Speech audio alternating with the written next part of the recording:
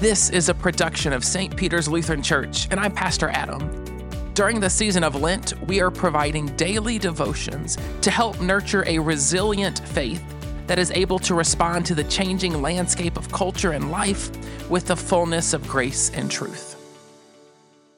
Today's devotion is for February 14th, 2024, Ash Wednesday. It was written by Ralston and is entitled Rejected. Our verse of the day comes from Exodus chapter 1, verse 8. It says, "Then a new king to whom Joseph meant nothing came to power in Egypt." Rejection is something many fear. The so-called cancel culture or rejection of today operates on the premise that rejection is punishment. According to Psychology Today, canceling is an individual's volitional act of publicly rejecting and actively pursuing harm against a perceived transgressor. In today's scripture, the Israelite nation was canceled and rejected by Egypt's Pharaoh for becoming too numerous and posing a security threat to the nation of Egypt. All Joseph had done to save Egypt from famine didn't matter to a new king who didn't know him. Joseph's life is a pattern of Jesus' life.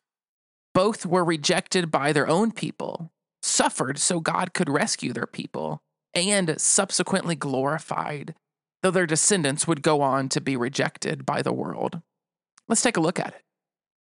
In Genesis 37, Joseph was rejected by his own people when his brothers sold him into slavery.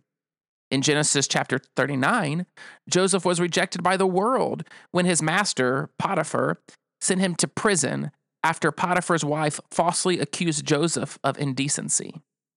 Later, Pharaoh put Joseph in charge of all of Egypt when he recognized Joseph had wisdom and was filled with the Spirit of God. Like Joseph, Jesus was also rejected by his own people.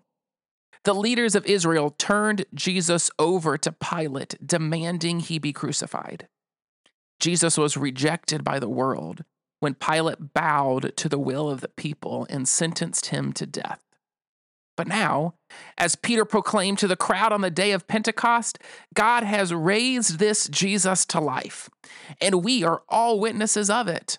Exalted to the right hand of God, he has received from the Father the promised Holy Spirit and has poured out what you now see and hear.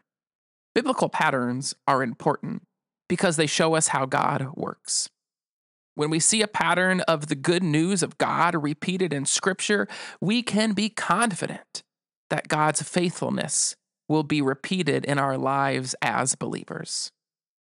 Fear of rejection is one reason people don't share the good news of Jesus. That fear is justified because Jesus told his disciples in John 15:20, "Remember what I told you, a servant is not greater than his master. If they persecuted me, they will persecute you also.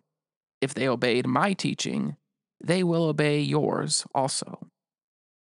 We can trust in God's faithfulness to us even when we're rejected by the world because we know his pattern.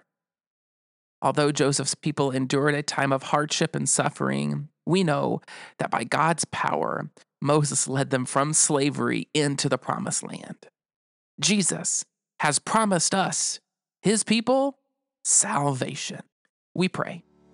Dear Heavenly Father, thank you for sending your Son to endure the greatest rejection of all, separation from you. As we start our devotions in Exodus, grant us eyes and ears of faith to see the pattern of your continued redemption for your people. In Jesus' name we pray. Amen.